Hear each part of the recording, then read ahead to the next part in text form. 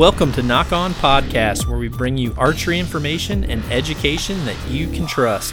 Nock On was created as a way to bring all archers together regardless of the brand you choose or the style of archery you shoot.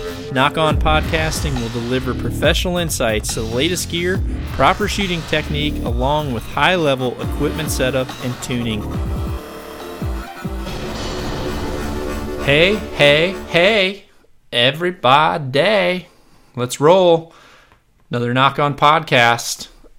Actually, for all of you listening to the podcast, you're kind of coming in a little bit late because all my Instagrammers, we've been live for like 10 minutes now, just shooting the bull. So podcasters, you kind of walked into the party a little bit late. I've already got, that's a Navy SEAL Foundation Killcliff Yeti jingling with a Killerita. And I've already been telling stories and doing virtual tours with all of my Insta followers. I call them Insta friends. I don't think they're Insta followers. They're Insta friends. So that's an official Nock On term too. It's copyrighted. So if you try to steal Insta friends, then just realize I don't have a lawyer that will come after you. But I do have former Navy SEALs that drive Black Ford trucks and jump off mountains and airplanes, and they'll beat you up. So, all right. Had some awesome questions from all of you on my Instagram post this morning. Made a post just letting you know I was going to go live. Wanted to know what you wanted to hear about, and holy smokes. We need to just... People, let's start a YouFundMe thing. Let's start a TV channel called Awesome Archery International, AAI.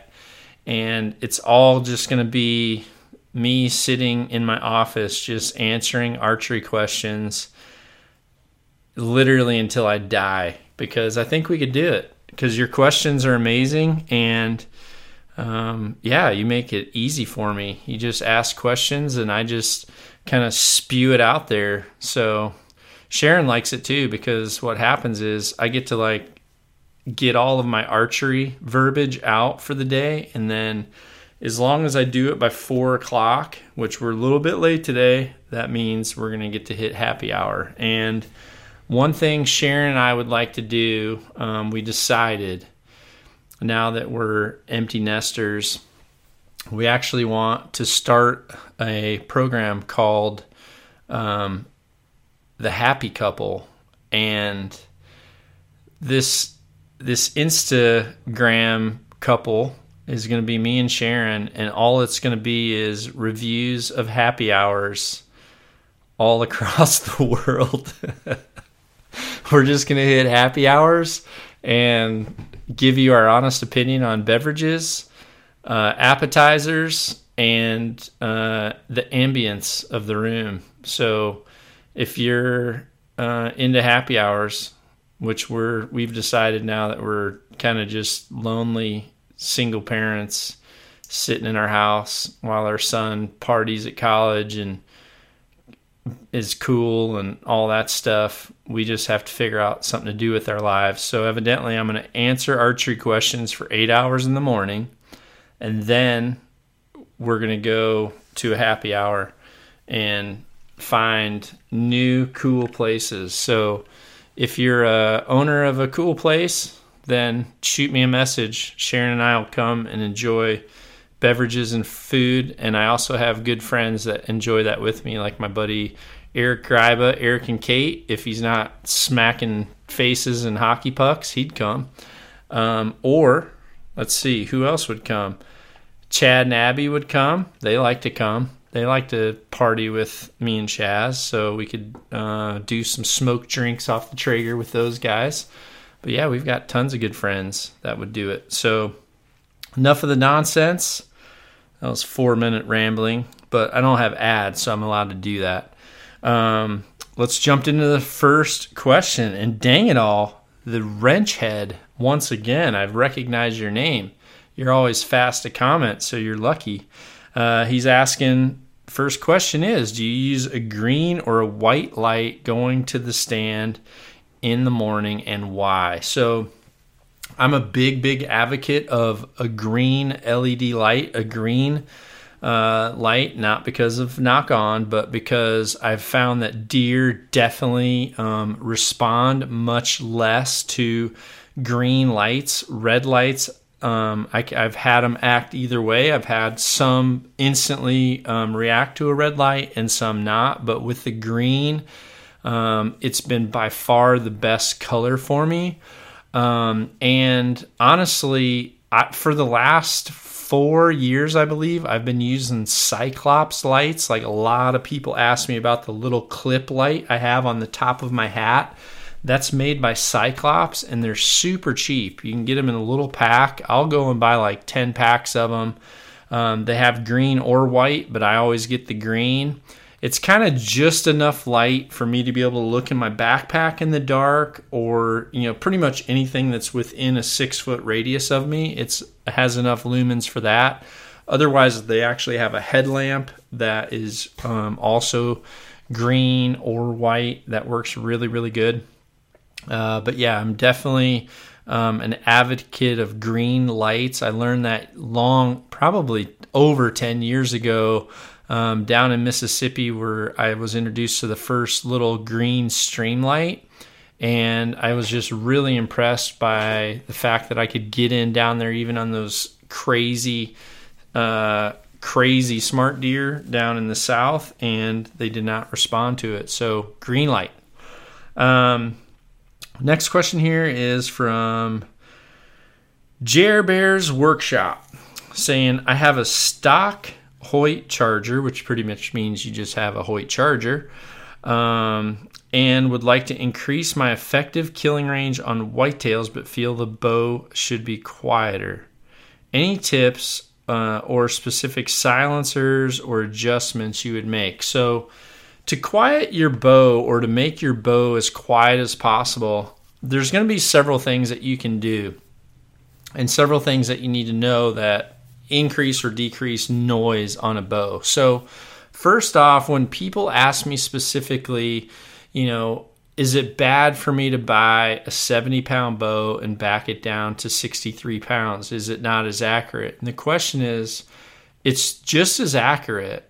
The accuracy, you don't have to worry about the accuracy if you're doing everything right. But when you back limbs out, the more you back them out, the less tension you will have on your string. So that does a couple things. One, any variance you make on your string, specifically with your release hand, twisting your release hand or changing your release angle, it'll start to move that string more because the string's lighter, or the string's weaker, so to speak, because of the lighter pressure on it.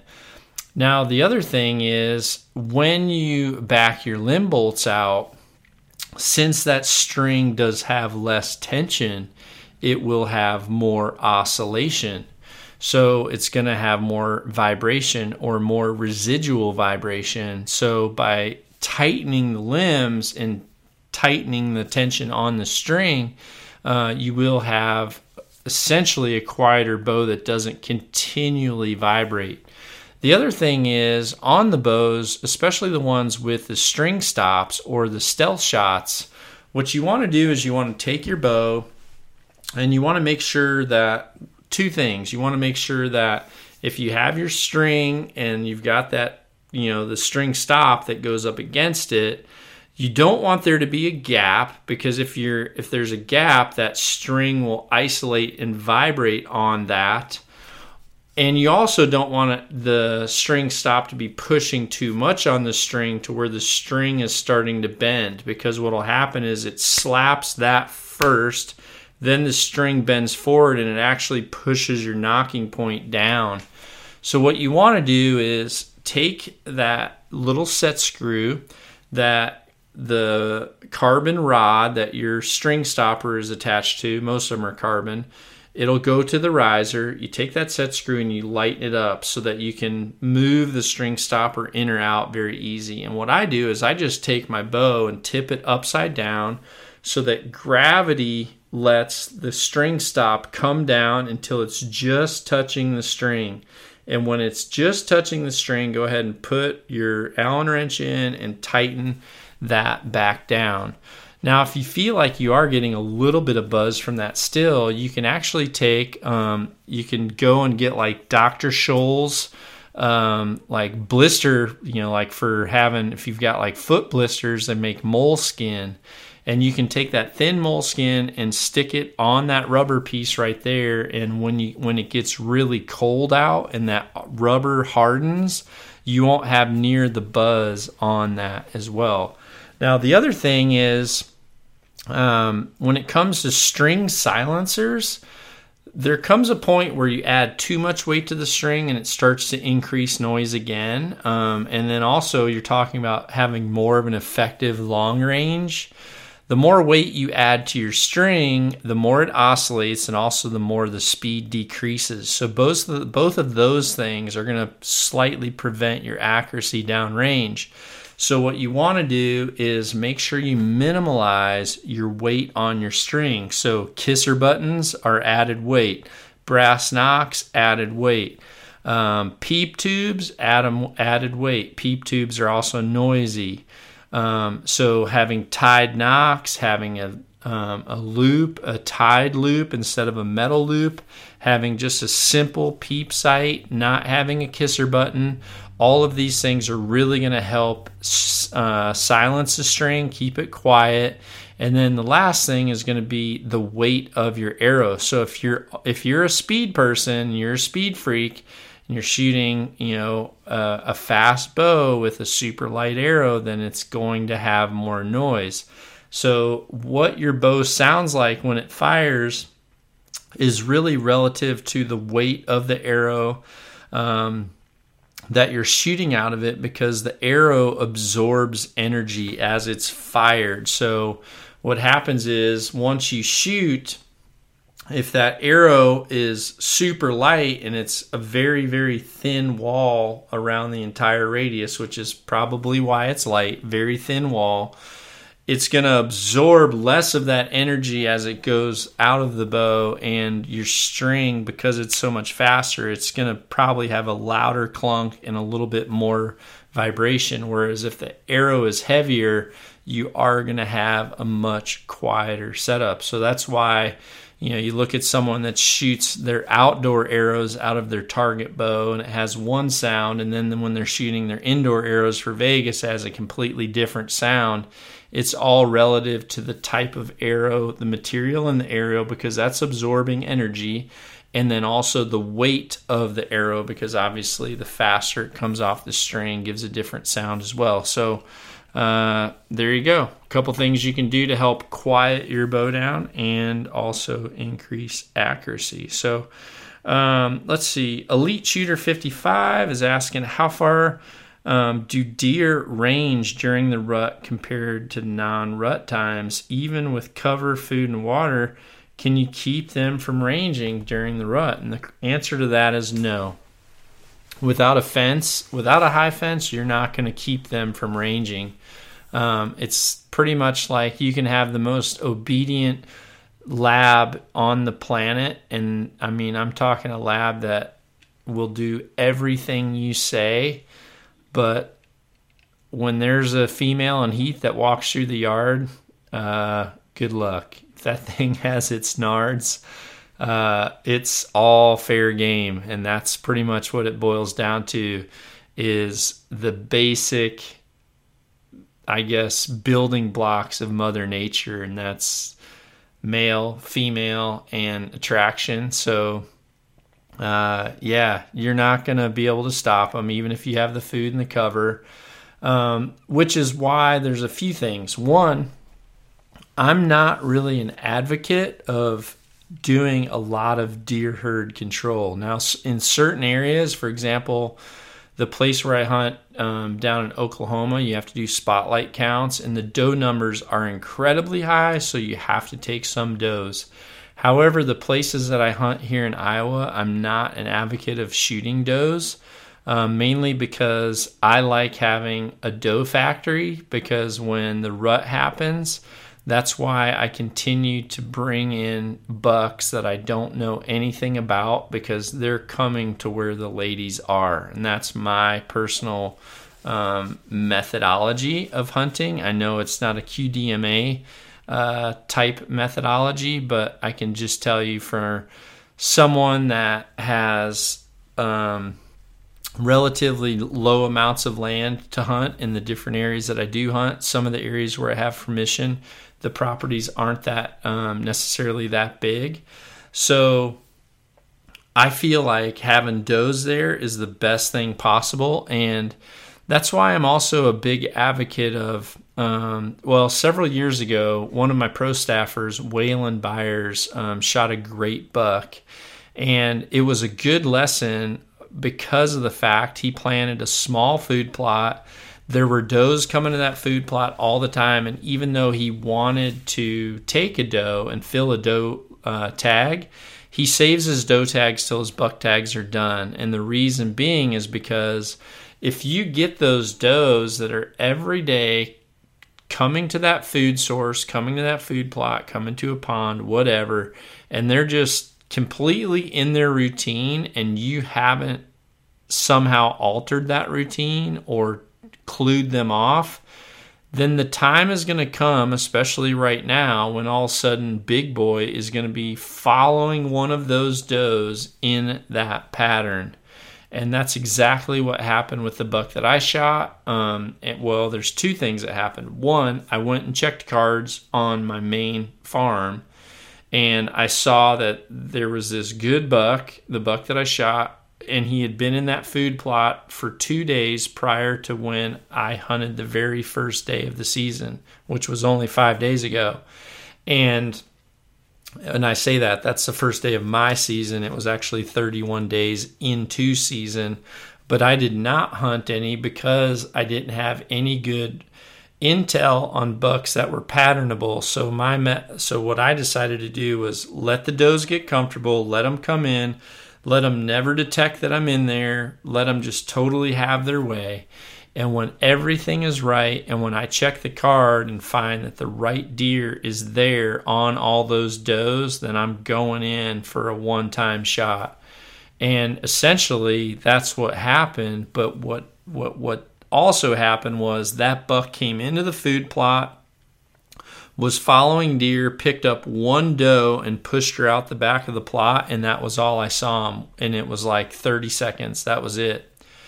2 days later, the next day I did not see anything. I did go back to the same spot, did not see nothing. So I completely relocated, and that plays into another rule. I never hunt the same thing 3 times. Especially in a row. A lot of times I won't hunt the same stand 3 times in the same year, or the same tree. That's kind of one thing that I do. I don't like to, and if I ever get busted, hardcore, just flat out busted, where a mature deer looks at me, or when does start to look up at me, I'm officially out of that tree. That's just how it is. But anyway, I relocated to another place, which I had actually just knocked on a door and got permission. Was not a place. I was going to that place specifically to hope to find another deer. And then lo and behold, late morning, I was there for a 13-hour sit. Late morning, all of a sudden, luckily I had a camera person, because the camera person, Ben, was straight behind me in the tree. And he just said, big buck coming. And I turned and looked over his shoulder. And as soon as I saw that frame, I said, that's payload, man. And he's like, what? And I said, I'm taking him. And there's a couple lessons to learn off this. The payload, the video for that. I'm just going to let people know it wasn't a good shot. It was probably one of the worst shots I've made in quite a while. I hit the buck back at the back edge of the liver. He was on a doe and they were moving, and I hit him in the back of the liver. So I ended up just making a decision to leave him, and then left him pretty much half a day, and then went in and recovered him, which that was a good story in itself.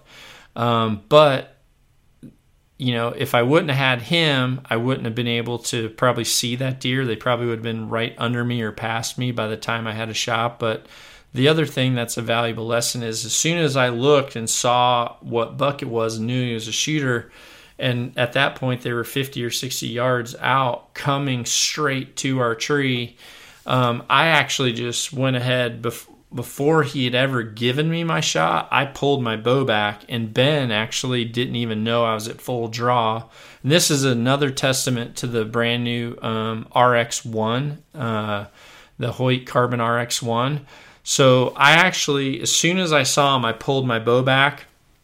They came in. The doe actually stopped right at the base of our tree, and I could hear her smelling, and he was about 15 yards behind her, and he literally stopped facing us. I sat at full draw with my pin just right square on his chest, and just sat there, 20-yard pin on his chest, and I had to stay at full draw for well over a minute before he finally turned sideways to actually go to try to cut this doe off.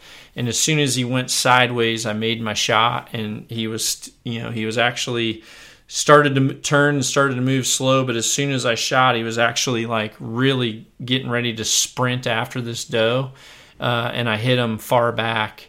So I was a little bit disappointed in myself, but I'm also, I'm a realist, and I know that happens with bow hunting. And I kind of told Ben, I was going in full kind of description, post-shot on camera, and also during my recovery about what happened. And Ben kind of said, he's like, I just appreciate that you're being super honest about it, because he said there's probably a lot of people that could learn from this. And I said, yeah, that's what I want. I want people to learn, because someone's going to make the same shot and they're going to handle it differently, and they're going to go in and not find this deer. But that deer was off his home range. I actually had pictures of that deer on a property that was over 3 miles away throughout the summer, and even towards the beginning part of the season. And that was actually 3 properties away.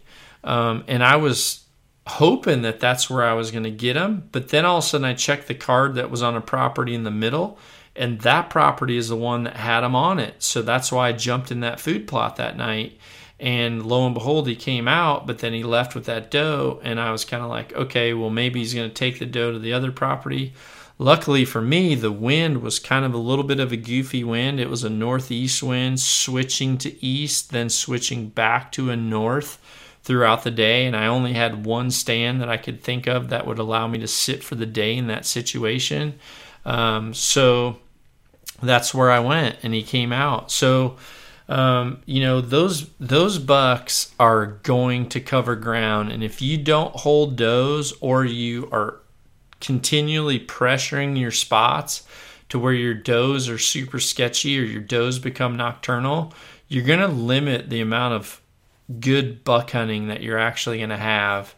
The does are magnets, and the does can help you during the rut, but they have to be there. If they're not there, they're not going to help you. So keep that in mind. And no matter if you have food, cover, and bedding, food, cover, bedding, whatever, and does, you're going to keep them there longer. If you don't have the does, they're definitely going to leave. But the other thing to remember too is I've experienced a lot of times that really, really mature deer, mature bucks specifically, they have very specific areas that they like to breed does. Several years ago, I hunted a deer that I nicknamed Demolition, because it was actually one of my first weeks that I hunted in Iowa as a resident. And I turned over my shoulder one morning, and I looked in this little thicket that was about 200 yards behind me, and it was actually on my neighbor's property. And all of a sudden I could see just this swarm of bucks around this little bitty, like half-acre pocket. And every time a buck would go in there, I could just hear this massive fighting, and then all of a sudden the buck that went in would come out and he'd be missing a rack or missing a tine. And it was almost like, we called it the meat grinder in football, where one person goes in the middle and you're sitting there just trying to pivot around and they're calling out numbers to come after you. That's what it was like. But this buck just destroyed every other buck that would go in there and try to get his doe. So I nicknamed him Demolition. I hunted him for 3 years, and every single year during the same 5 to 7 days, he was in that exact pocket. And it wasn't a property I could hunt, so I was not able to get in there. I was just trying to be close. But in his case, he had a very specific way of how he was going after does, and what he would do is he would go in the bigger timber, he would make a big pass, run around through there, and all of a sudden I'd see him, he'd have a doe, and he'd just be cutting her and corralling her, and he'd get her and take her back into that small little patch. And he would hold her there for a day or 2 days until he bred her. He would breed her, and then he would go right back out on the roam again, and he would just zip out one way or another, hit timber at full speed, running through, find him a doe, and he would just corral her back. And there was a few times where I almost caught him coming by me and almost caught him going back in there with the does, but I just never was able to make it happen. So that is what happens. And the other thing too is late season. Late season is another time too where if you don't have food, you're highly likely that you're going to lose your deer to someone that does. And last year, the buck that I shot for my late season tag, and kind of my rule, if I'm going to be truthful, my rule for myself for the late season tag last year was the first one that I had filled in several years, mainly because I have a rule that if the deer that are local to properties that I hunt make it through the gun season and I see them late season coming to food, I'll let them pass because I know they've made it through gun season, they're going to make it to next year, and they're going to get bigger. But keep in mind too, when I make those decisions, I had already filled a tag, so it's not like I've gone the whole season without getting a deer.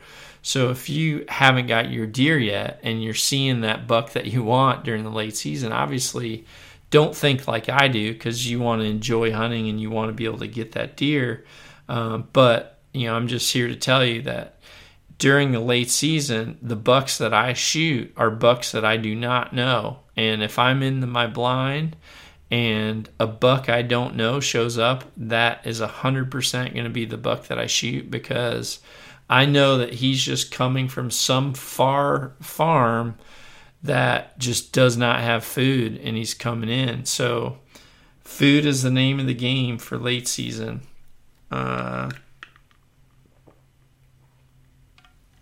Let's see here. Eric Fay is asking, do you cook backstraps on the Traeger? Absolutely. Jeez.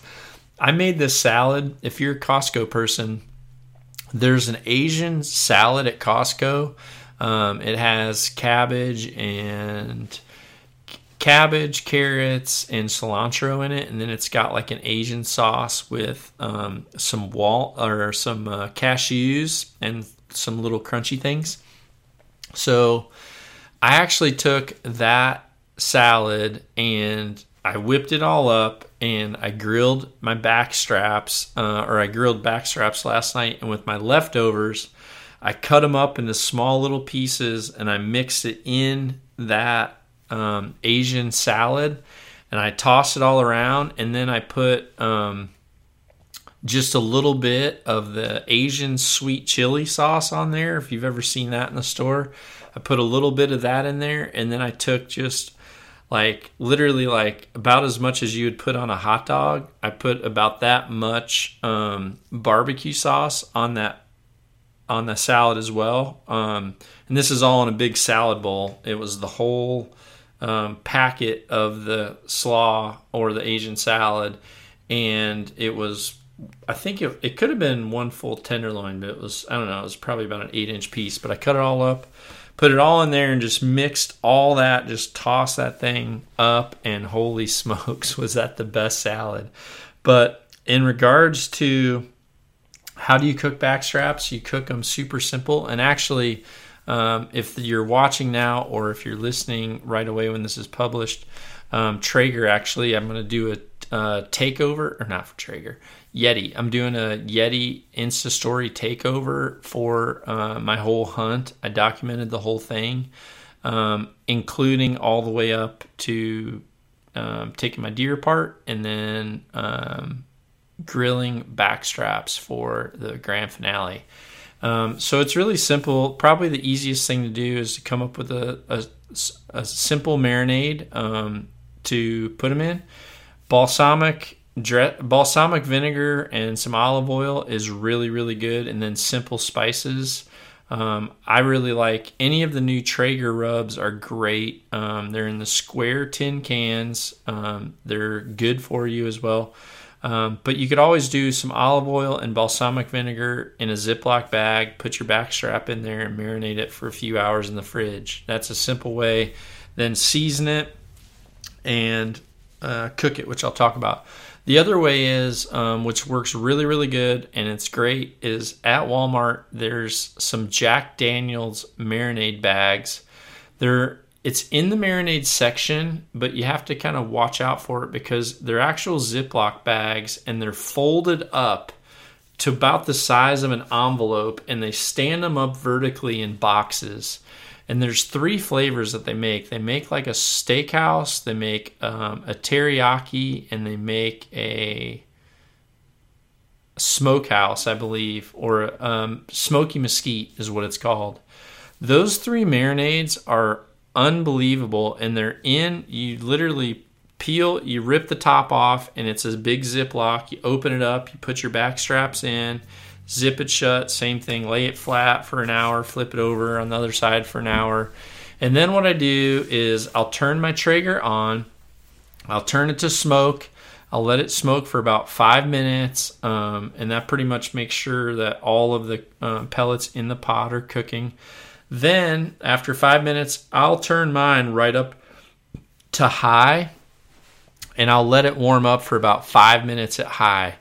Then I'll take my backstrap, I'll put it in there, and I'll cook it for about 18 minutes on high, and then I'll roll it over for a few minutes. And I pull mine, I'll use a little Thermapen to put in there to get the temperature, or if you have a Traeger, there's a probe with it.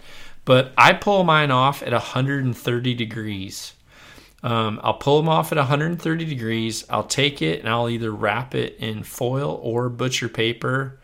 And then I'll stick it in one of my little Yeti flips or the Yeti bag.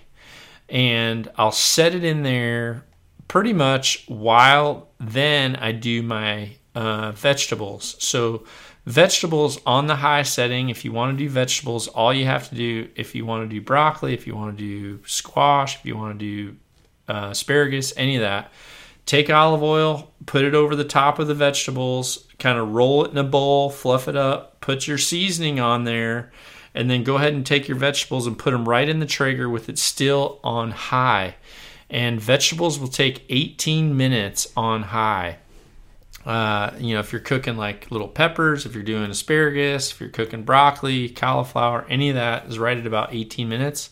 So what I'll do is I'll take that stuff and right at about 14 minutes into that 18 minutes, I'll go ahead and on my stove, I'll get a cast iron pan and I'll turn it up to high, and I'll put some grass-fed butter in that pan, and I'll do what's called a reverse sear. So I'll let that butter pretty much just get super hot to where it's just bubbling and cooking. And go ahead and unwrap your back strap and just set it on there and just sear that thing in. It'll be searing, and go ahead and sear that one side for about 1 to 2 minutes, and then roll it over and sear that other side for about a minute. And then as soon as you flip it and it's searing that last side, run outside, turn your Traeger to the cool down position, take your veggies off, come inside, put your veggies out on everybody's plate, and then just take that reverse seared back strap off, slice that baby up, and dish it out. And holy cow, I'm going to do that tonight. That sounds so good. That's all you have to do. Okay, next question here is from Matt Stex, is asking torque tuning. Is it real? And if so, is it necessary? Yes, torque tuning is real. So torque tuning is a couple things. One, there's two different things that play into torque tuning. One is your sight. Two is your arrow rest. So your hand is holding the bow in the center, and there's two objects going off the bow either direction. So what torque tuning is you're actually adjusting your arrow rest or your sight, and technically the proportion of both of them together, to where when you have incidental or unknown torque in your grip, that as your sight moves off and your rest moves the other way, that they actually counteract one another to where you're able to still shoot a good left to right line because of your hand torque. And what's happening is, essentially, if your arrow rest is behind your hand and your front sight is in front of your hand, what happens is if you torque the riser, you're essentially twisting your pin off the target. So you're going to inadvertently move your pin onto the target, not really knowing that it's actually twisted. And what happens is, if the arrow rest is at the correct portion behind the hand in relation to the sight that's in front of the hand, then what happens is the torque that's on the arrow rest, and where the arrow rest is sitting in the back, which is also now off center, they actually counteract one another to where you're still able to shoot a straight line.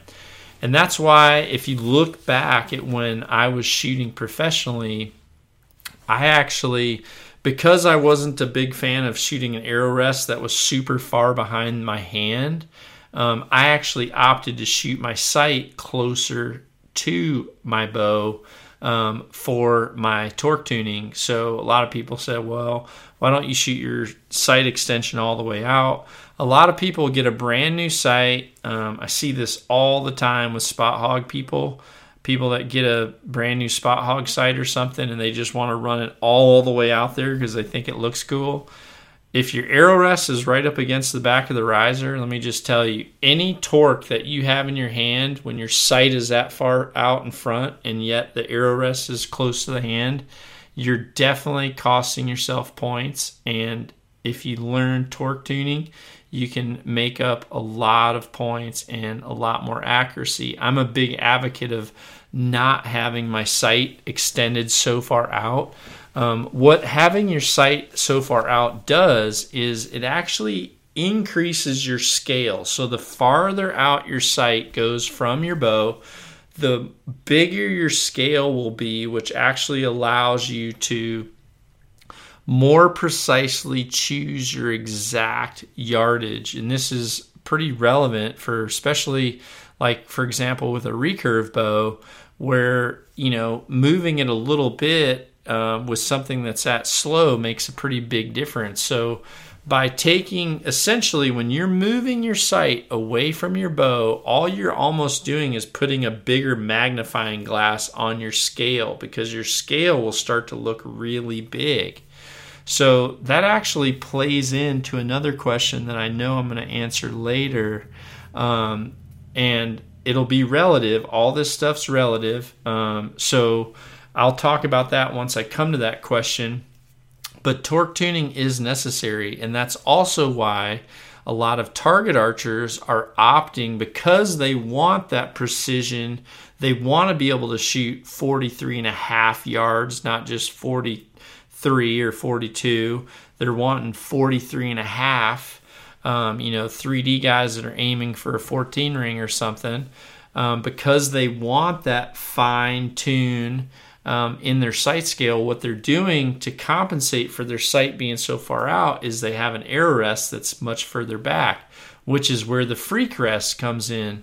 The freak rest, like for my elevate rest, I offer one with a freak bar, which goes behind the tech riser on a Hoyt. And what that allows is for indoor shooters or 3D shooters or outdoor target shooters, it allows them to bring that rest back so that they can take that sight forward and still have a good torque tune. And so all you have to do for torque tuning, it would actually work really good if you had a small retina lock, which is what's on the IQ sights, because the retina lock shows you your torque. It's a super awesome device. And I think a lot of bow hunters actually do really well by using that retina lock because it shows them their torque instantly. But what you do for torque tuning is you'll draw back, and with your bow set up exactly how it is, you'll go ahead and draw back, aim at your target, and just inadvertently go ahead and just twist your hand a little bit so that your pin kind of moves off the target. And then while you've got that slight twist, go ahead and aim your pin in the center, make your shot. You're going to notice that obviously you hit off target.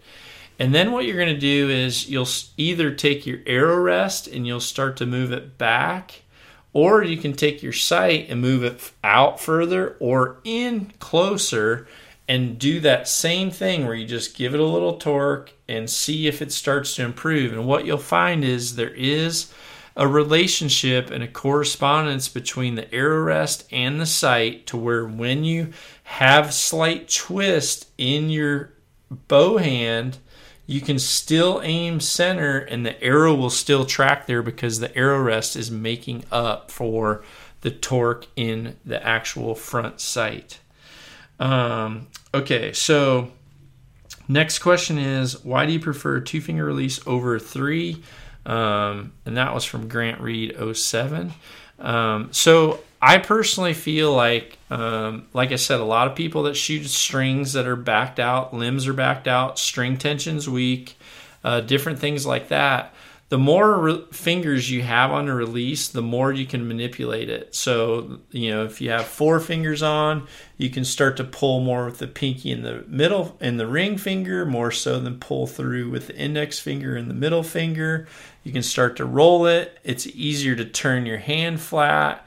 Then you also have the rocking motion. So you have release angle and you have rocker angle, which is whether or not you're holding your release forward like this or curling it back. Some people put a lot of tension on the index and then relax all the other fingers out to where they're kind of cocking the release forward on the face. Some really lean it back. I personally like I like to go with the natural ergonomics of the hand. So if you take your hand and you close your hand down, you're going to find that with the middle row of your knuckles, which is where you want to hold your release aid, that has a natural slope ergonomics. Your knuckles are in a slanted line. They're not perfectly straight across. So, if you're having to extend your pinky and your ring finger in order to rock that release back so that you can tuck it deep in your thumb, that's not a good thing to do. So I like having 2 fingers so I can keep those fingers straight.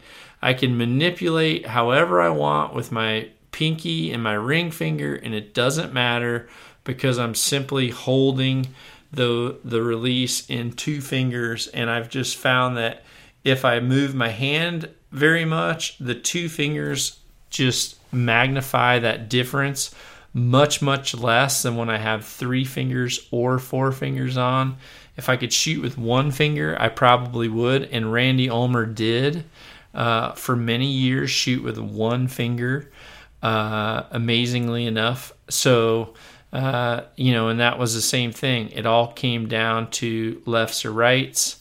For my live watchers right now, they're making me shut down, so I'll be right back for all of you, and I'll keep going on these questions here. So yeah, for release position, 2 fingers, I believe, is the best. Now, if you're shooting heavy poundage and you're shooting a lot, 2 fingers can start to wear you out. So maybe you want to have a 3-finger release. But when it comes to just straight accuracy and especially just ease in the field, I've just really found that 2 fingers is super easy. And it's also nice too if you're hunting and you've got gloves on, having your whole hand on a release sometimes gets tough when you've got gloves versus just sticking your index and your middle finger on there. It just seems much, much, much easier. Had to take a little margarita drink there. I'm actually drinking, I don't know if I said at the beginning, I'm drinking a blackberry lemonade Killcliff, and I put in a little bit of pre-margarita mix with this. It's good. And I might add a little something else too. So I think all of you out there, if you're contemplating what release I should shoot, gosh, that's a question I get asked continually, what release I should shoot. For sure, if you're struggling, here's the thing. People ask me all the time, should I shoot a silverback or should I shoot a Noctuit? And to answer that question, and I think silverbacks are now sold out. Mini silverbacks are still in. And so if you have a smaller hand, I actually shoot mini silverbacks because I don't like going real deep into the release with my fingers. So I shoot the minis and get along with them good. But I really feel like, and honestly, I don't want to throw Ben under the bus, but I'm going to use Ben as an example. Ben O'Brien was here. Ben O'Brien was here, let's see, I guess it was 5 days ago he came. And he wanted to come early because he knew that he was struggling a little bit with his shooting. So he kind of wanted to get some lessons and some pointers. And the first morning, we actually didn't hunt, and luckily we didn't because he just told me flat out, I was kind of mad because it was November 1st, and I wasn't in a tree stand at the first morning of November 1st. Might have been the 2nd, but we were out shooting in the yard, and he told me, he's like, I want to really make sure my sight marks are right, so I actually grabbed his bow, and I was shooting his bow, checking the sight marks, got his scale done on his bow.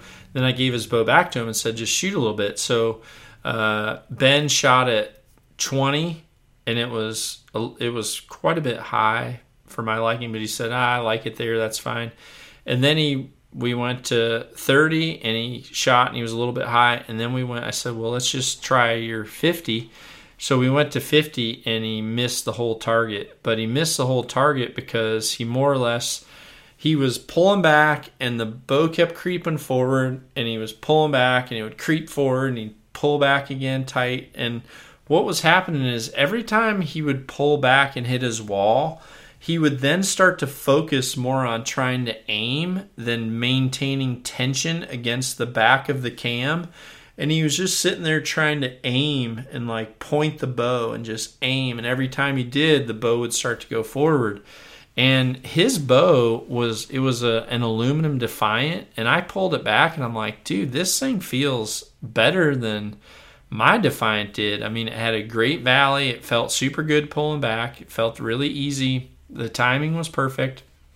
So I told him after he missed the target, he's like, well, I don't, he kind of had a few excuses on what went on. And I just said, hey, can I just be honest with you, man? I mean, we're friends. Can I be honest? And he said, well, yeah. He goes, that's why I'm here. He's like, I want you to be honest. And I said, well, you took everything I told you and you threw it out the window. I'm like, you're doing whatever you want right now. You're not pulling on the cam. You took your silverback.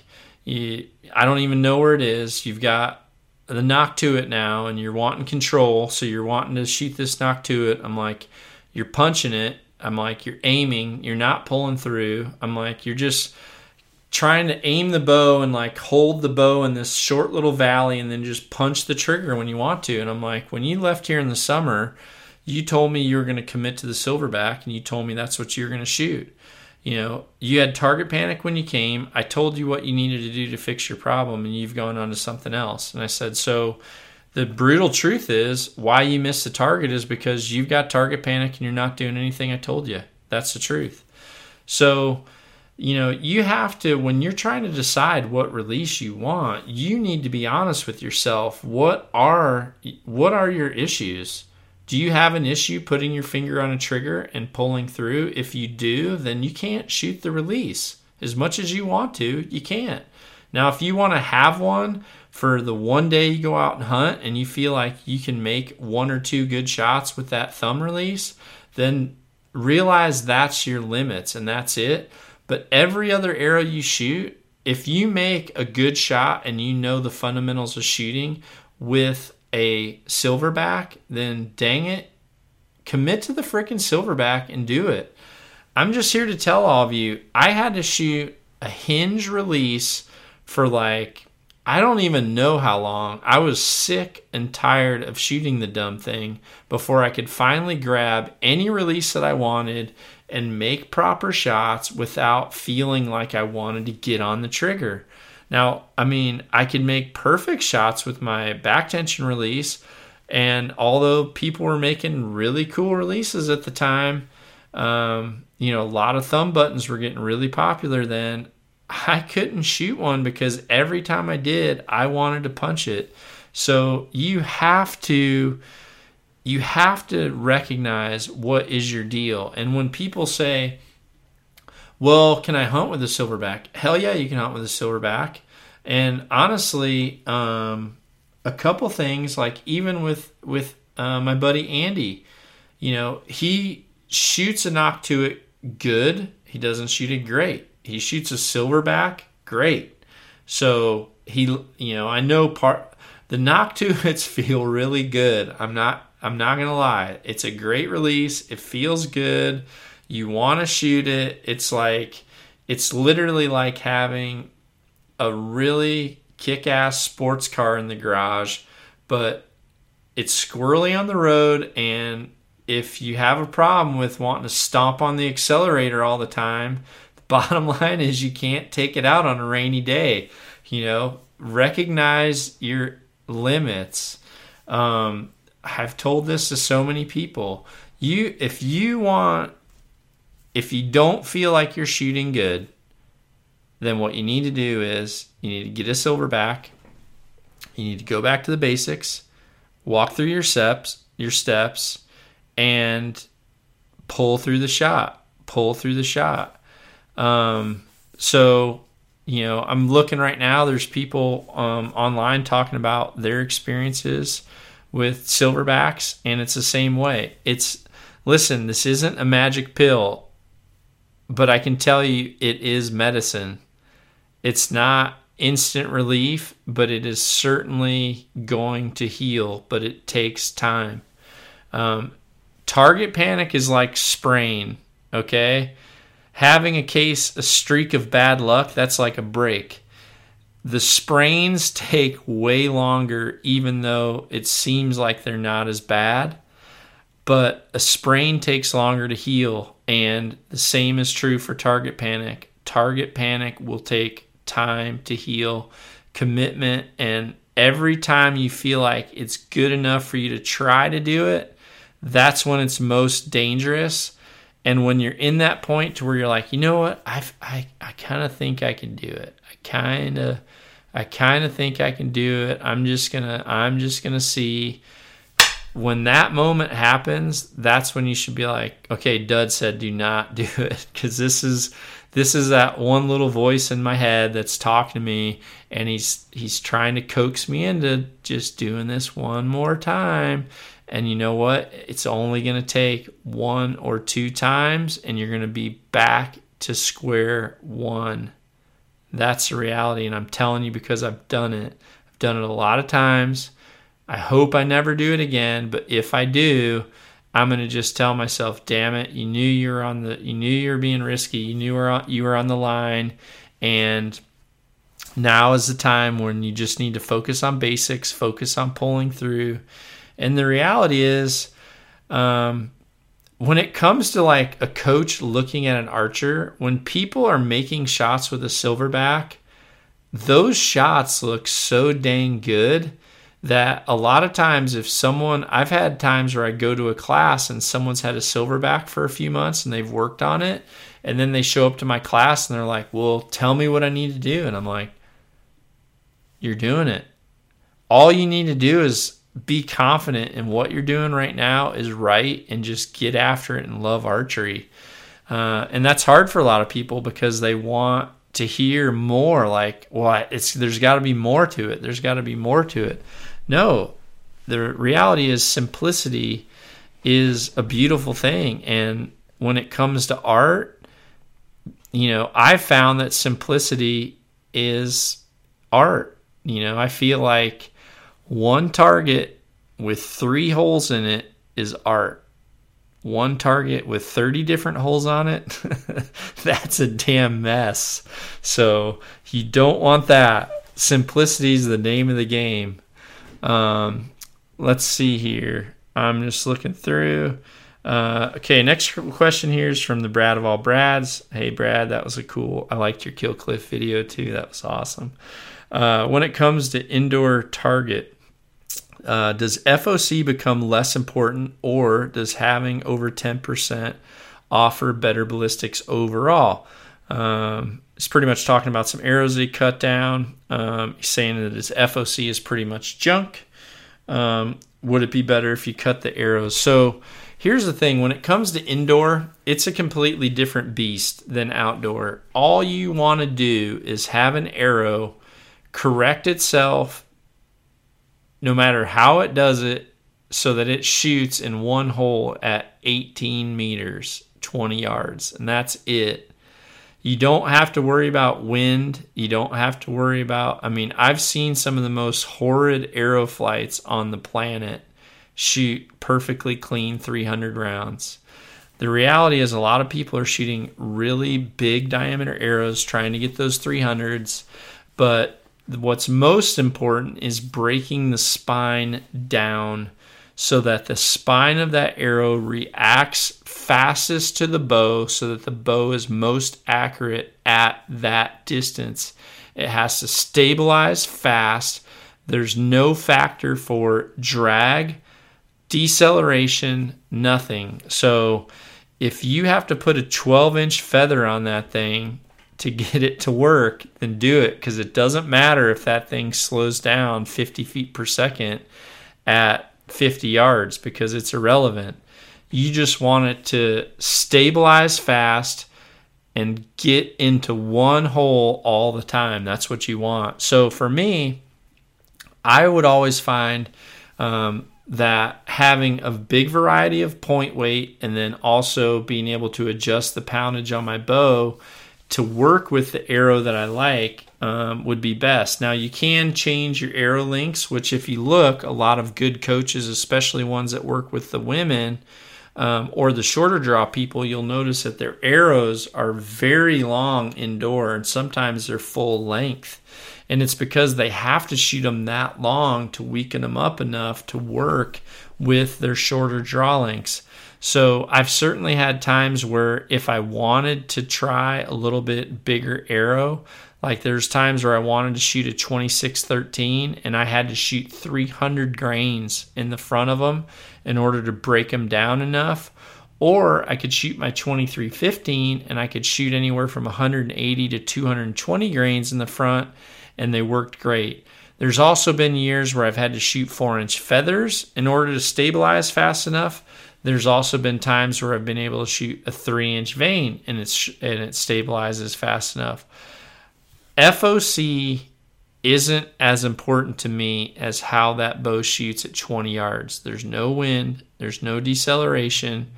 All there is how good can that arrow come out of the bow and track on a straight line into the target. If you worry about that first and foremost, then you're going to have a good indoor setup. And like I've said many times, I actually feel like my 2315s and then my super drives from last year, I've actually shoot better indoor rounds with those than I ever have with a big diameter shaft. I actually don't know if I've ever shot a perfectly clean indoor Vegas face with the 27s, but I can do it with 23s, with 2315s. Let's see here. Next question here is from EJ Jans 360X. That's a long handle, dude. I'm not gonna lie. Would love to hear some tips on getting back into target archery and training after being away for a while. So that's a super good question. The best thing you can do is commit to yourself.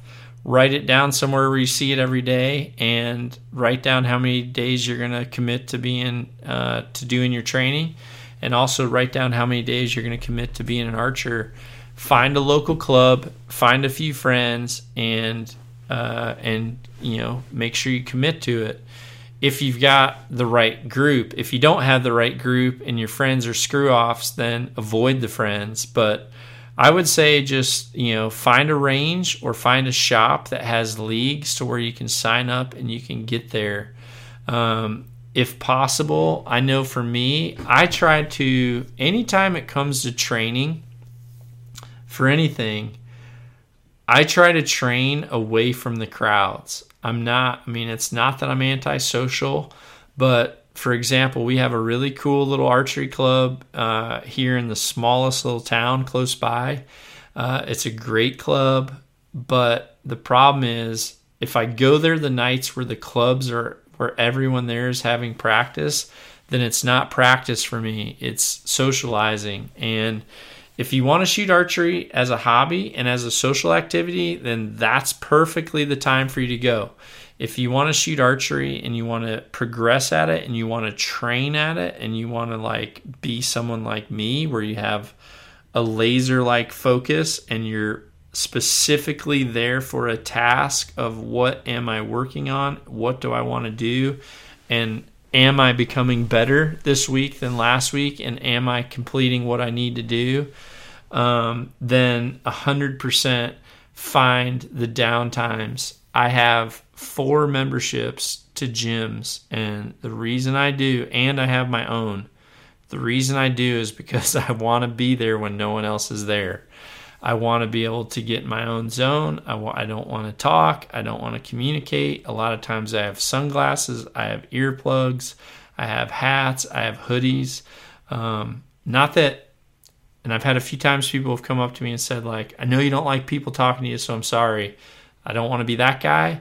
But if I'm there, I do have a task. I try to take my phone. I actually have a different phone, the phone that people are watching right now with the live feed. That's my bat phone. There's 3 or 4 people that have that number. Then there's my regular phone. On my bat phone is where I have all my music and all of my motivational stuff. And I can take that into the gym and I can work out without the distraction, and really focus on getting it done. Same's true with archery. I'll go into my archery thing. I'll turn my main phone off. I'll put my backup phone on. I'll put on the tunes that I like, and I just get in the zone and shoot and just get in the zone. And I go there with a specific task. Try to find one thing that you want to work on. I always try to take my weakest point and build it up. For example, right now I'm going to tell you, this is what I did today when I went and worked out in the gym. My weak point right now is I'm actually overall very weak, just because of it's been a long hunting season. I'm not eating very much. My caloric intake is very low. I actually feel like my stomach has shrunk to the point where I'm having to force myself to eat. So I'm not super lean, but I'm pretty lean for me right now. And my stamina, because I'm not eating as much, my stamina is pretty low. I've got a high altitude hunt coming up that I really need to prepare for, even though I feel really worn down. So specifically what I focused on was I'm like, I have to focus 100% on just training the things that I need for this next hunt in 30 days. That's what I have to focus on. I can't, as much as I want to lift some of my upper body and I want to do some kettlebell stuff specifically, today I went in, I did 5 miles on a bike, I did a mile on a stair stepper, and I did a mile on the track. And then I kind of worked in some back work, just specifically because I need to strengthen my back because I'm not shooting enough arrows right now, just because I'm actually, because I'm hunting so much. So that's pretty much what I'm doing. Have a purpose, recognize distractions and whether or not you can handle it, and make a commitment and write it down. You do those 3 things and you'll be set, my man. Let's see. Next question here is from Chris the Sin. Well, that's a pretty cool name. Helpful tips for hunting elk on the extended archery. Where are they likely to be on the mountain? Extended archery, I don't know how extended you mean. Like if you're meaning like late season, they may not be on the mountain. Those times of year you need to find out where they're wintering, where they're patterning, and try to pattern. Like even when Andy he went and was hunting by Park City during the rut. He was at a part. It was hot and heavy. Rut was happening. He ended up going back, I think 2 weeks later, and he called me. He's like, man, this is like a different planet. This is like totally different. He's like, we're seeing some elk, but they're just not doing that whole thing. And I said, listen, dude, you need to glass, pattern, intercept. That's what you have to do. And so that's what he did. He patterned and intercepted. And that's what you're going to have to do. Find out where they're wintering, pattern their movement. You're not going to call them. Just try to either get to where they're feeding or get in between bedding and feeding, or try to get to where you can see them feeding at first light. And when they start to move off that, then try to intercept, keep the wind right. You may need to knock on some doors to see if you can try to get somewhere where you can get by some pivots or things like that. Let's see here. Let's see. PASC43 is asking, also, I got a buck in velvet, but decided to just peel it off because it was mostly damaged. The antlers are just pure white now. What can I do to brown them underneath? So there's a couple things you can do. One, you can either go get like a willow or something and like rub them on there and actually take some bark and rub it on there to try to get that discoloration in there. Or you could also just take them to a taxidermist and tell them that you want to have a little stain put on there. And they can lightly stain it. Don't tell them to go crazy, because I've seen them stain some horns where they look really stupid. So just say you want some light stain, or you might have to go out, pretend you're deer rubbing on trees and rub in there and get some of that stain from the bark on there. 97 Chad. Scope configuration for indoors. For indoors, I normally shoot at the most a 6 power, which is a 0.7 diopter with my 29 millimeter Sherlock lens. A 4 power to a 6 power are good for most people that are indoor shooters. What I want you to be careful about, though, is recognizing how you feel about having that magnification, because I'm used to that. Magnification also magnifies movement. It magnifies the target and makes the 10 ring look bigger, but it also magnifies the movement in your peep. So if you're someone that's struggling with target panic, or you're struggling with learning to like cover the target, then magnifying that and magnifying your movement, it might be too much to accept for one time. So if you are struggling with that, a lower power or no power, I think could be a better asset to you than having power. And honestly, one of the rounds that I've shot in my office here, which was a time where I shot a clean round at U.S. Nationals or NFA Nationals. It's a 5-spot face that I shot clean with a hunting bow, and it was with a big pin. The pin was big, there was no magnification, and it covered the entire white of the entire thing. So I just sat there and just covered up the whole spot and pulled through, and it worked. So don't feel like you have to shoot a huge stabilizer or you have to shoot a 6-power lens. Like a lot of that crap for most people, especially kids that are trying to just look like you have the coolest setup. If it looks cool but you can't control it, it's not cool. And like I said, recognize that too. With if you just sometimes I see people's bows and it's like, holy cow, when did Inspector Gadget lose his bow? Because there's so much stuff on there that there's just like, again, simplicity helps you learn it. The more you keep adding and adding in, the harder it is to really perfect something perfectly. You look, I would imagine, I would have to ask Rogan, but I would imagine really, really good pool players, they probably have very, very specific cues that they learn, and they probably play for very, very specific tournaments or tables. And I highly doubt that they're just changing that every single time. You have to really use one thing enough to where you get the feel with that and learn that stroke. And I think that plays into another question that I remembered seeing before.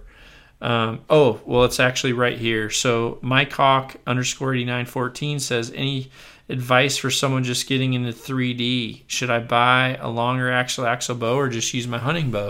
So that's a good question. If you're a part-time target archer but a full-time hunter, and that's really what you're doing, then I can tell you that instead of having a bow that is so different than what you're going to hunt with, for me, why I feel like I'm accurate and I feel like I'm a fairly good bow hunter is because I set up my target bows to be very, very similar to my hunting bows, and it lets me transition back and forth fairly easy.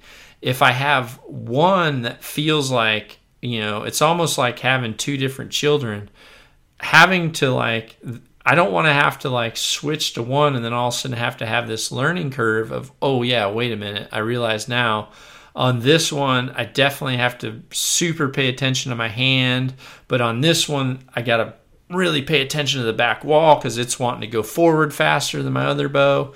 I really feel like learning finesse and learning how to hold on a back wall and that breakover and how you come in, and learning that valley and learning that preload and learning that tension, that is something that if you really learn that with every one of your bows, it's invaluable.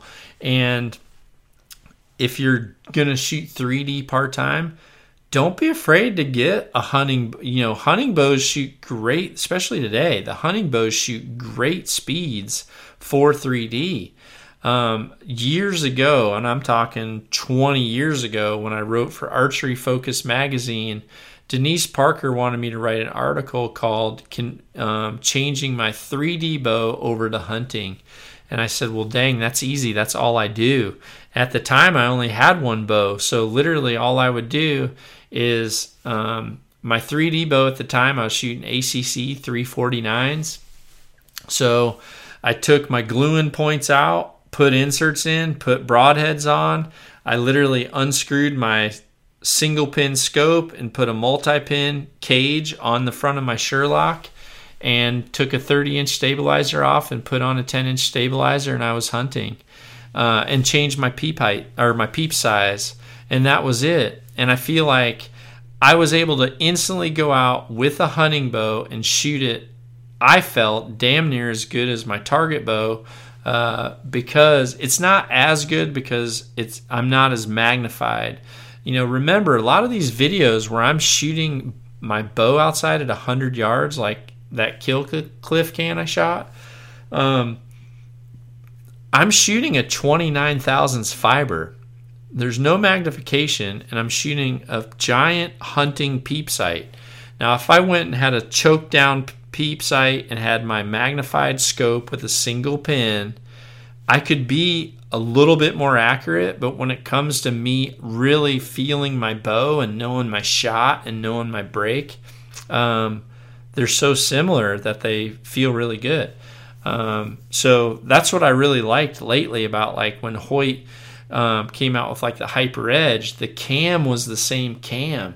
So that's kind of what's cool. I'm really looking for, I know there's a lot of you out there that ask me to compare Ultras and the new bows. The only one I have right now is the Carbon RX1, and it's the shorter one. So the other ones are all ordered. I got some custom color configurations coming, so there's a little bit of a delay, but when they come, I'll be the first to tell you what my thoughts are on there.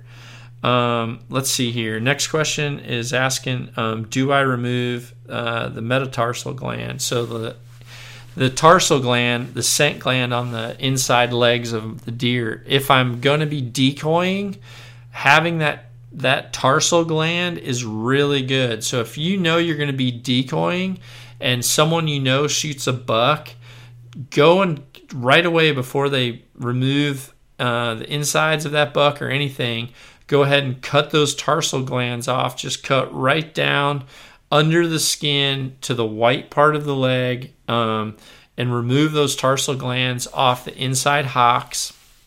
Put them in a bag. And a lot of times, if you've ever watched video footage of me with a decoy, you'll notice that my decoy's head looks all fuzzy.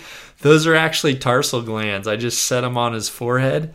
And there's been a couple times where sometimes when you hunt all day, you just have these conversations in your head. You start to lose your mind. And there's been some times where I've been hunting with a decoy and I've had bucks come into my decoy and they'll come up to it and they'll start to smell it, and then the look that they make on their face when they smell my decoy's head, they kind of get this look on their face like, damn, you smell like ass on your head.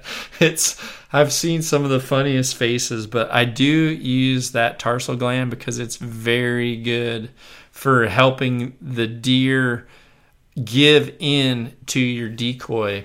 And it's also a curiosity smell. If you hang them in a tree, they'll walk right up to them. They work really well. You'll want to put them out in front of you.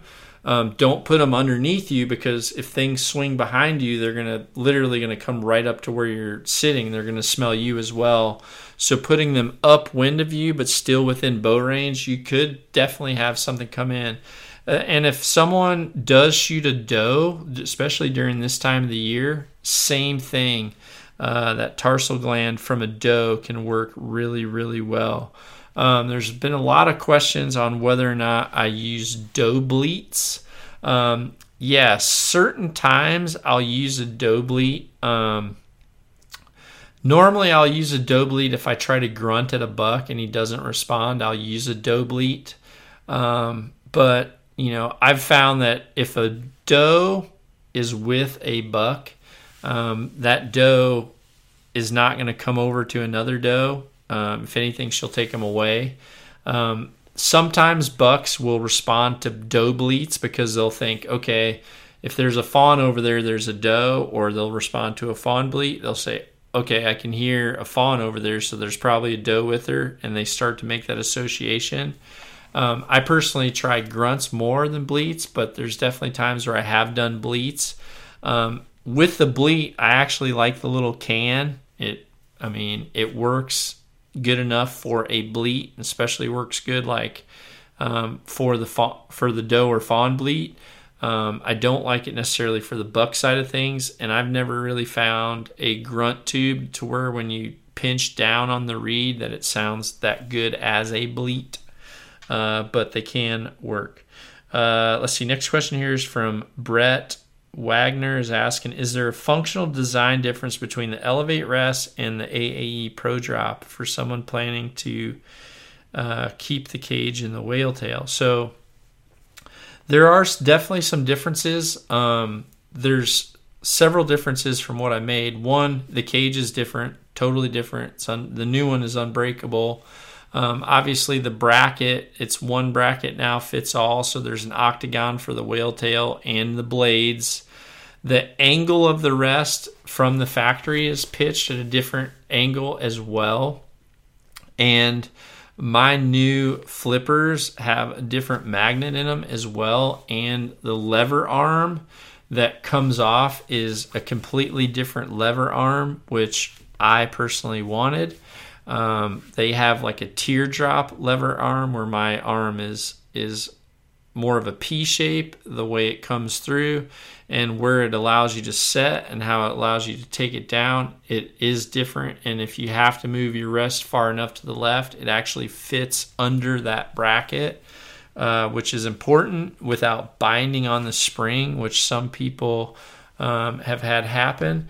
And then also my lower limb brackets, like the new one that I made for Bowtech and for Matthews, you're going to want those instead of that big plastic crazy thing. So, and then also on my rest, I also made now the new Elevate 2.0s will come with a spacer block for the cage. So if you're shooting a Bowtech or an Elite where the riser is very thick, so the cage is a little bit more on the inside appearance-wise of the actual center shot of the bow, you can now shim it to where since you'll stack that little block on the inside, it'll bring your cage further out, so the cage actually is perfectly center around your center shot. So that's the difference. So yeah, there is difference. And it's green, which is almost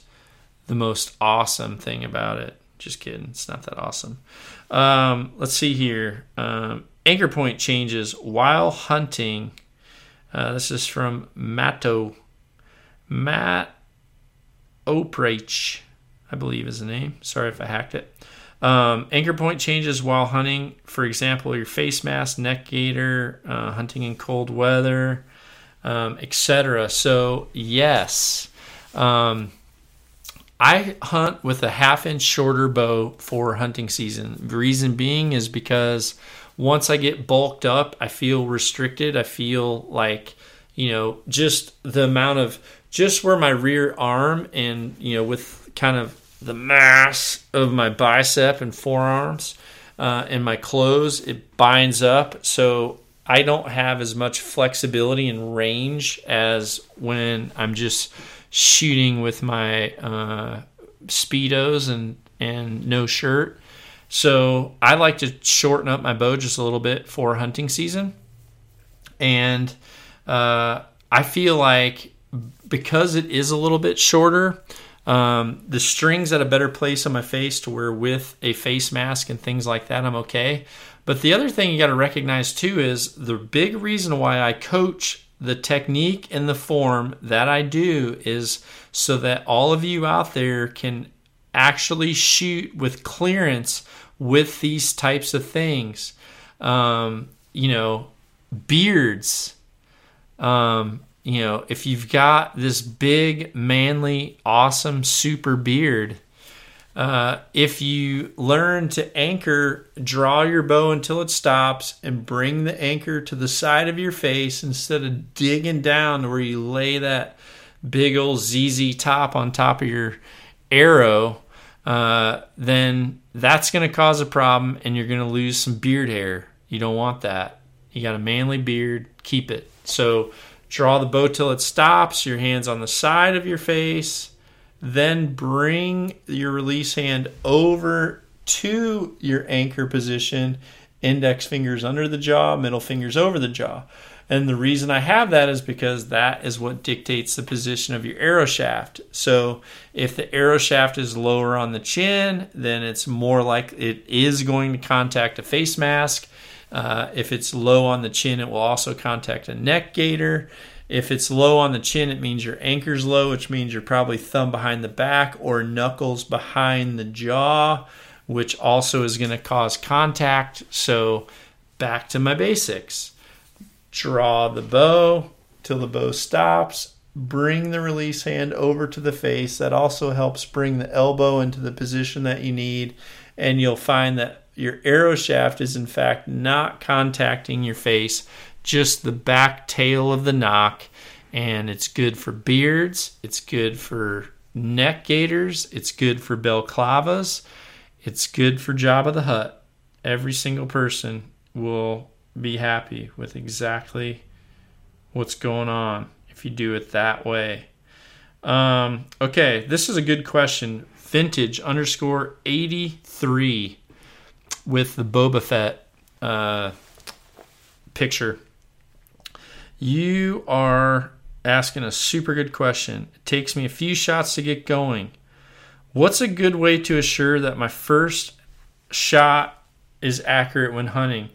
Mostly when it's still dark before in the morning. Well, if it's like if it's dark and you can't shoot, then you're kind of screwed. If you can, make a few shots. Don't be afraid to just blank bail a few shots when you go out.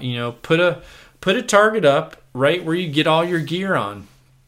And when you leave the house, just kind of pull back and pull through a few shots. That could be an awesome place to have a little silverback sitting there, but let's just say you can't do that. What do? What do I do? Sometimes there's weeks and weeks that go by without me shooting. So what do? I visualize. I literally sit there and think about what my shot is going to be like and how awesome it's going to be. And I think about my steps. I talk through them. I talk to myself and say, okay, if that buck's coming, you get your feet right. You're going to grab your bow right.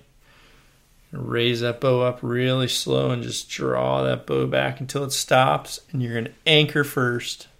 Before anything, you're going to anchor. Get that anchor tight. Get the index under that jaw. You're going to adjust your head to where you're looking through the peep. Strings on the tip of your nose. And you're just going to move your body slow until you're on that target. And then you're just going to let off that safety and you're just going to pull. And you're going to watch that arrow go in. That's what you need to do. Because when you don't do it, you end up shooting something through the neck. Or in the ball sack. Because everything goes out the window. And what happens with most hunters, because I saw a question from one of you on here that was saying why you've missed the last few shots out of your tree stand. Most likely it's because when people get into a hunting situation, their form and their technique goes out the window, and what they want to do is just get that pin to the target. They put the pin on the target and they pull the bow back, and they're just trying to look through the peep. I've seen my dad do it. I saw Ben do it. I've seen a lot of people do it, and I've probably done it. You don't want to pull the peep to your eye. If you do that, then your anchor goes out the window, and if you have a neck gaiter, if you have that manly, luscious beard, you can end up ripping some of it out. You can end up slapping your arm. There's all kinds of stuff that can happen. Someone just made the comment, no one likes a ball sack shot. Indeed, no one does. But you have to go through your steps, and mental rehearsal is absolutely critical for performance of any type. And the reality is, hunting is performance. It's a performance activity. You have to perform in the clutch moment. And that's why, like with Rogan, he was so excited to be able to go to Lanai because he was able to have some experience multiple times to where it was almost like him being able to be somewhere where he was doing jiu-jitsu and actually being able to roll with someone instead of just going through the fundamentals on a mat. Because going through fundamentals on a target is like going through fundamentals on a mat. You have to be able to have some real life game speed. And if you don't do that, which most of you out there, don't, because you're waiting all year for one opportunity, and here it is. What do? You got to go through those fundamentals, roll with the drills, talk yourself through it, talk about what you're going to do. And then what'll happen is you'll find out that shot will end up happening exactly how you want because you talk through it. Okay, Mr. Brian Kessler's asking, what is the best way to clean dirt, sand, and grime out of your bow during and after season? Compressed air and also a Q-tip are really good ways. Wiping things down. Even when my bow gets wet and things like that, I've actually got... I don't know what you'd call it. I guess it's just like a big blow dryer. I bought one to dry off my. I had a custom motorcycle several years ago. I had like a Titan motorcycle, and it was pretty cool, but it had a ton of chrome on it. So I ended up buying this like super high pressured like reverse vacuum thing that just blew hot air. And I use that, especially when I come in and my bow's drenched. I'll just blow the crap out of that thing and dry it off as fast as possible. That really helps, one. But a Q-tip is a great way. What you don't want to do is start oiling things down, or people that put wax or oil on their cable slides or cable rods. That's a terrible thing to do. Putting oil down by your bottom cams. Those are sealed bearings, so the bearing should function regardless. So don't use oil down there because you're going to end up attracting more oil. So just wipe it off. Use like I said, Q-tips work great. Rangefinder recommendations. So for rangefinder recommendations, I'm personally using a Leupold rangefinder. I really like it. I'm going to look up the model number right here while we're talking, because I don't know the exact model number of it. Sorry about that, but it works awesome, and it allows you to actually adjust it for hunting with a bow. So the one I have is, I'm pretty sure this is it. Yeah. So the one I've got is the RX 1200i. It's pretty much got angle compensation built into it, which is really important for any bow hunter, and works awesome. It's small. Pretty much you push a button, point it on there, click it. It'll give you the degree of angle if you are shooting on elevation, but it'll give you the true range, and then immediately it'll flash what the range is with your cut immediately following that.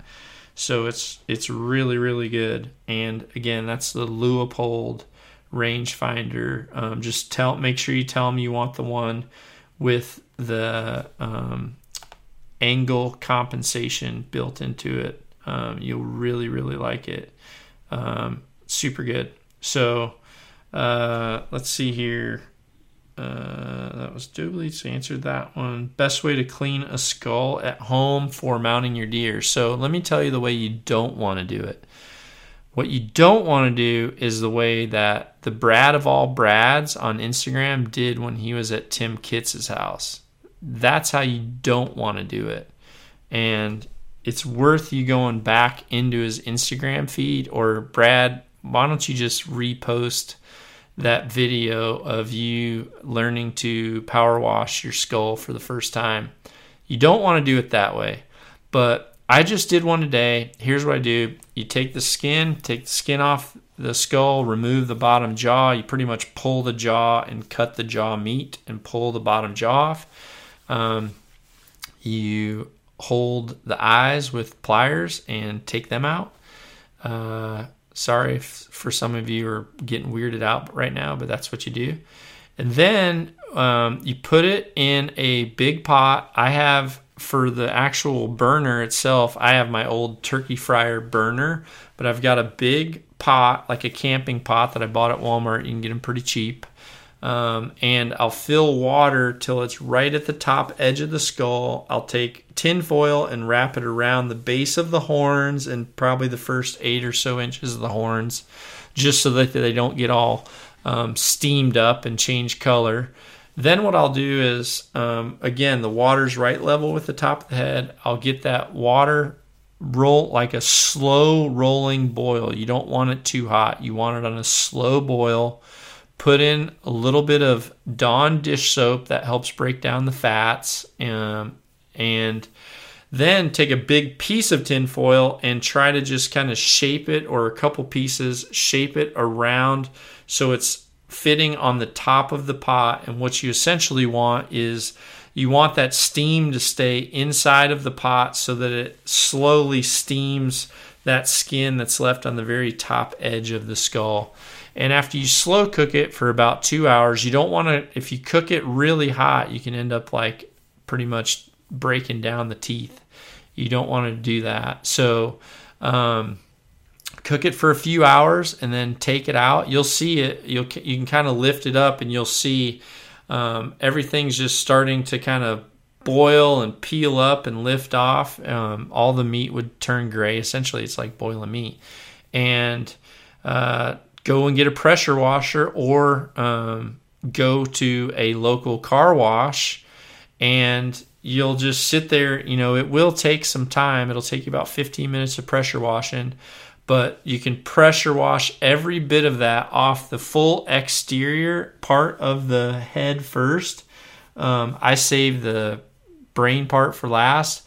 But you literally have to get every little bit out from around the base of the horns, all around the thing.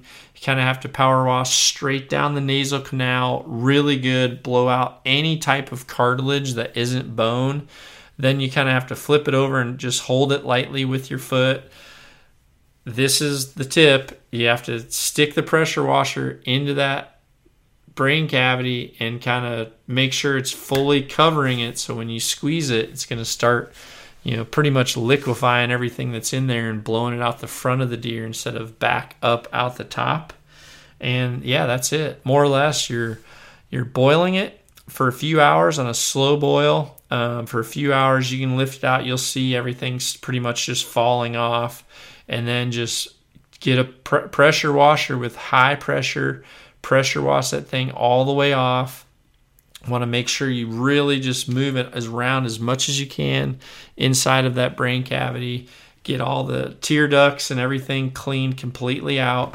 Then just hang it, let it dry for a few days, and then you can tape the horns off if you want. Tape them all off really good, and I use hammered bronze spray paint on the skull, and it works really good. Let's see here. I've got several other questions coming through. Well, we might as well get to them. I just gotta kind of getting low on my phone power here, people. I gotta plug in. So, and we'll keep going on these questions. I might as well give you guys your money's worth for free. Let's see here. Brandon Schrader's asking, how do you manage your expectations while hunting? I had a good buck around me. I had good bucks around me all morning, but an absolute toad tending a doe, and literally on the other side of the tree, but just ran out of daylight. So, yeah, this is a hard decision to make. Most of us, it's a good one to have to make, but most of us will have to make that. So that's a tough call. You have to know. Let me tell you what I don't want you to do. What I don't want you to do is be someone who loves hunting, puts in a lot of work all year round, and then gets into the field and tries to set their expectations based off what they see on TV. That's what I don't want you to do. I don't really mind what you want to do, but I'm going to tell you what you don't want to do. You don't want to let your expectations get to a level to where what you're seeing on TV is something that you think is reality, because even myself included, there's people that go to places that there's people that go on one hunt that costs more than I spend on hunting an entire year. And those places, they're gonna shoot 370 bulls or 390 bulls. Like, that's gonna happen. When I go to Alberta, I have not passed a single legal bull that has ever been in front of me. When I go to Alberta, I'm up there for 7 days, sometimes maybe a little longer, but normally about 7 days. Even with my mule deer, the mule deer that I shot this year was cool. My elk was really nice, but I've also been there where I've shot elk with one horn. I've shot barely legal 3x3s. There was a year where I only had one elk tag, and it was an over-the-counter tag in Idaho, and I went there and shot a bull that was like maybe 150 inches, and I was totally happy with that, because I knew I wasn't going to be there long. I didn't know the area, all that. So the other thing too is, like, for example, when Ben came here, I talked about the fact of, we took the morning with Ben to work on his bow, got him sighted in, got him shooting. I worked with him a little bit and got him to where I felt like he was shooting good enough for us to go hunting. And we went out. We actually went out. This is a good lesson too. We didn't go to our stand until 9:30 in the morning. We shot his buck at 1 o'clock. There was a couple things to learn about that. One was, I always really try to have a spot somewhere that is pretty much like a free-for-all spot that allows me to get in and get out no matter what time. If I have to get into a stand late or if I have to come out of a stand early, I always have 1 or 2 spots that allow me to get in and get out. They may not be the best spots, but they're spots that I can get into and out of regardless of the time. And that's what we ended up doing, just based on the fact it was 9:30 before we had got him sighted in and he was comfortable and shooting good. He shot his buck, and it was an awesome buck, and he was super happy. It was the biggest buck he ever shot with his bow. But then the next day, 2.5, 3 miles away on a completely different property, I shot my buck. And he was like, man, it's hard for me not to think that, if I would have passed that deer, could I have got one like this? And I just said, listen, dude, you're here for 5 days. I'm here for the entire season. So the decisions I make on where I'm going are kind of structured around the fact that I don't feel like I have to shoot a deer today, tomorrow, the next day, or the next day. I have a whole season to hunt. You don't. And I said, Ben, what you have to realize is in 1 day's time, these deer could be on lockdown, and you're not going to see 3 or 4 deer in a day. You're not going to see 2 or 3 bucks. We had seen, I think we saw 3 bucks between 10:30 and 1 o'clock. And he shot the 3rd buck that we saw. And I felt like that was a really cool deer.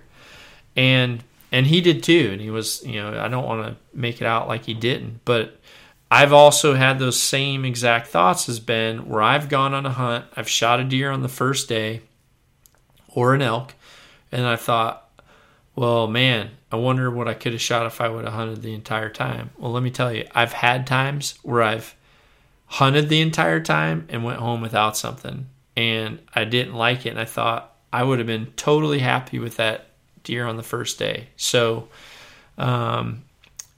your expectations should really be based on what you have accomplished and achieved as a hunter. If you feel like you've achieved a lot, if you feel like you holding out is something that you're going to be able to be okay with and live with, then 100% hold out. But if you feel like you're, a bird in the hand, listen, I've seen a lot of bucks. The buck that I saw the other day, I saw several good deer that did not give me opportunity. Fortunately, the buck that I really wanted happened to come from miles in a different place and gave me an opportunity, but there are other ones that did not. For those of you watching, they're making me shut down again. So thank you again for watching. And I'm going to finish up this podcast without all of you. So tune in tomorrow for the ending of the podcast. So the next question here is,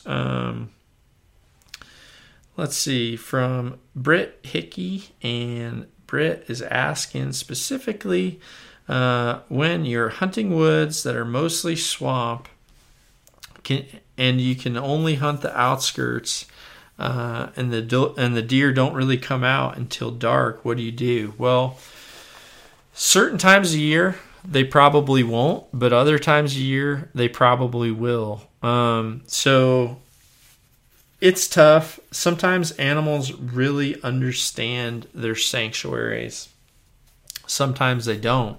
But down where I hunt in Mississippi with my family, there's a lot of swamps down there, and that's kind of where the term swamp donkey comes from. Those deer get in those swamps and they just live in there. But then once the rut happens, they start to come out. So being able to, they've got to probably come out to eat at some type of food source. So finding where that is important. Or just figure out a way to get in the thick of it. I know if you have to get permission, that can be tough. But if you don't have to get permission and you just, it's just one of those deals where it's hard to do, wait for the time to be the best possible and get in there in the thick stuff with the rest of the monsters. Let's see here. Gooter01 is asking, when are you going to come out with your own stabilizer, and when can I buy a Noctuit? Not going to do a stabilizer just because I do like my fuse stabilizers. I shoot an older one, but I really like it. Noctuits are, I think, getting finished up at the anodizers, and Noctuits will be going back on the website before or in time for Christmas, for sure in time for Christmas. So make sure you've kind of saved up and you're ready for that if it's something that you want, because I'll let you know when they're coming, and when I do, you better be ready. Let's see here. I don't know how to pronounce this name. Pamatoni, I guess. I love shooting my RX-1 and want to shoot it as far as my sight housing will allow. Can I gain distance and room on my sight tape by sliding my dovetail out? So no, you actually have to bring it in. So when you bring your sight closer to the bow, you will shorten your gap and make your gap tighter, and it'll let you get more distance. The further out you take it, the bigger your scale will be and the less yardage you'll get. The other thing too is the lower your peep sight is on your string, the harder it'll be for you to get distance out of your sight. So if you're one of those people who shot traditional archery for a long time and now you're shooting a compound and you like to draw back and kind of put your release hand more on the side of your cheek and your peep sight's really low in your string, then you're going to struggle getting those longer distances. Let's see here. If you only had 8 acres to hunt aside from public land, this is from Smiddles the Great. How would you go about setting it up to bring deer in and have the best chance of holding them there and hunt them and not have them run onto another property. My property is mostly creek bottom with one side and hill slope on the other. So here's the deal. 8 acres is not going to hold a buck. One of the farms I hunt, 250 acres, won't hold a buck. 500 acres won't hold a buck. I had this conversation with Bill Winke. Bill and I were sitting at his house, and we're sitting on his back porch, and right now, Bill owns right at about 1,000 acres. We were talking about this, and the conclusion was even at 1,000 acres, he can't hold every buck that he has. Now, if he has a buck that is dead center in the middle of that property, there's a good chance that it can live. Like, the percentage is very high. But on 8 acres, definitely not. They're going to be moving off there. They're going to be moving through. So if you have a small piece of property like that, I've said in the past, if you're wanting to just hunt and have opportunity, then what I would say is find the one thing. There's 3 things deer need, right? They need food, they need cover, they need water. So which of those 3 things is not available off your property? Because if it's not, then that's what you want on your property so that you can maximize having your deer there. So I can tell you that if your main goal is to hold big bucks, and depending on what is around you, if you're going out there much, if you have a dog, if you have people that go out and play in the yard, chances are you're not going to hold a buck on those 8 acres. All that stuff is too much pressure for a mature deer. If those things aren't happening and it's an 8-acre piece that you own and you just go out there to hunt, then I would say if your focus is getting a buck on there and holding a buck on there, then you really need to, what you really need to do is probably make that thing as thick and dense as possible to where they would actually see that as a safe zone or as a bedding zone, and they're more likely to stay there. Or the other option would be to create a very good food source right there to where it was a main draw, and you could pull does in there and leave those does be until, depending on where you're located, if you're in the Midwest, until about that week of, right about Halloween, and get out there to where those first bucks are going to be coming to check those does in that area. Let's see, your next question is from Tommy Schwartz. He's asking, hey John, I was wondering if it's possible to shorten the draw length by 1/2 inch on Spiral X cams. If so, how do you do it? So depending on what generation of Spiral X cams you have, some are module and you can adjust the modules on the cams slightly.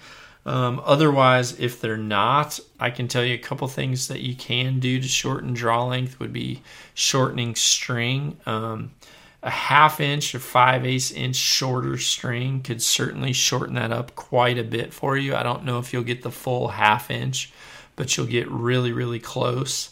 If you go much more than that, you'll actually start to move past the position in the cam where it starts to have efficiency. So in the very first spiral cams, you'll notice there was actually little lines on the cams, and those lines were mainly set for knowing where your cam positioning was or your cam indexing was. So depending on your string and cable build, you would move or index that cam to a different rotation, and those lines would show you where that rotation was using your limb as a reference. And if you shortened your string or too much, or if you shorten your cables too much, you would either have that cam too short in that indexing position or too long, and you kind of needed to be within a certain realm. So I would try the 1/2 inch. The other thing you need to recognize too is if your limbs are backed out, then you're gaining draw length as well. So having your limbs tightened all the way down and then shortening that string is going to be the way to get that as short as possible. Showtime _99_ is asking, what camera did you use to video Ryan's arrow to find out that the spine was off? So this is in reference to something that I did with Ryan Bronco when he was here at the house. I was looking at his arrow flight, and I was looking at why the arrows were having kind of some very unattainable groupings. So I actually did a slow-mo just using my iPhone and was able to just get the angle and the position of the camera right to where I could silhouette that arrow to see how the arrow was paradoxing. And what I found was the arrow was actually creating a snake bend instead of a true paradox, which that was an indicator of kind of what we needed to do. So iPhone 6 or higher with slow motion. And I guess the new iPhone X, which somehow or another Andy Stumpf got his before I got mine. I got mine through the Apple business. Mine was actually en route sooner, but somehow or another he got second to air and got his faster than me, sent me a message with talking crap. And I guess you have talking emojis, which is pretty dang cool. I'm going to see if I can find it and get it to play it for all of you. So let me see. I'll play you Andy's. Let me see. Here we go. Oh, it's not working. I don't know how it works. Here we go. This new phone's awesome. Don't ever text me again unless it's talking poop. That was a shit emoji, by the way, with Andy Stump's voice. So, yeah. So probably the new iPhone X will have even better footage, but that's how it is. All right. Let's see here. Kyle Hansen 07 is saying, would like to know in detail. Oh, great. Here we go. Another detailed question. Where you set your knocking point and rest on your RX-1. In detail, it is 90 degrees. Bing. That's it. Set it at 90 and it worked good. All right, last question here. Holy crap, we made it. And I got 4 minutes until we hit the 2-hour mark. I've been out of, well, I'm kind of just refilling my Yeti here with what was left of my blackberry lemonade Kill Cliff, but there's no margarita left in the bottom of it. So that sucks. So last question, Jody.Fleming81. EHD and the preventative that you mentioned in the feed that you've been using, I hope it worked. So yeah, I did have EHD all around me this past year here in Iowa. I was fortunate not to get any, and I used a product from Garland Animal Wellness. It's a new pellet that has a proprietary substance in it that prevents biting insects, including ticks, gnats, and we're kind of trying to do some non-official studies with EHD because I let them know that I had EHD in my area and was really curious. Funny enough, so in Iowa, you're not allowed to bait. You are allowed to feed during the non-season. I actually got pictures of this buck that I shot, Payload. He was a regular to that Repel Tech 100%, and he was super massive. And the Repel Tech, the problem, I shouldn't say problem, but if they're eating it, it's working, but it also gets out of their system. So if they, it's a lot like us. If we've got, if you're putting off on all the time, which I know it's not off, but, if you put off on all the time, then it repels. Well, not all the time. Thermacell will definitely do it. But if you stop using it, then obviously it stops. So it's hard for me to say that how clean this buck was relative to that, but I do want to feel like it was relatable because I know what my deer were like in the past. This buck that I shot did not have any ticks on him. He was completely tick-free, super clean coat. It was like shiny, and it was the heaviest deer I've ever shot, and his muscle and his horn mass was just stupid. So again, it was Garland Animal Wellness. It is the pellet, and it was the pellet with the Repel Tech. And if you want the number, you can go to garlandanimalwellness.com, and you can find it there. Let's see. I'm looking here. Just trying to tell you quick. Let's see. Whoa. So phone number, at least the one that just popped up in my Google, is 405-285-5430. That's the number. And again, it's the pellet, and it's a pellet with Repel Tech. That's what you want. So with that, just hit the 2 hour mark, 2:01, 2:02, 2:03. With that, I'm getting out of here, freaks. I got a bow to build. I got a wife to snuggle, and we're going to go find, oh, damn it, you people made me miss happy hour. It's 26 minutes left. I'm not going to be able to get there in time. So, now we're going to have to go with plan B. So, thanks, everybody. Appreciate it so much. Make sure you please spread the word. Please leave a review, unless it sucks. If it sucks, keep your opinion to yourself. Leave a review on iTunes. For those of you listening, this is a big, I want to give you a super high five for this. I actually just got notified we surpassed 4 million downloads for the podcast in 141 episodes. So that's pretty freaking sweet. It's all of you to thank for it. And hey, make sure, this is making a big, big difference in my life. You all just click and like on my pictures and stuff on social media. Yeah, it's pretty cool. Every one of you that are there because you want to be, and don't feel like I've ever solicited you guys, and I'm pumped about that. So thank you so much. Got some really cool shirts coming.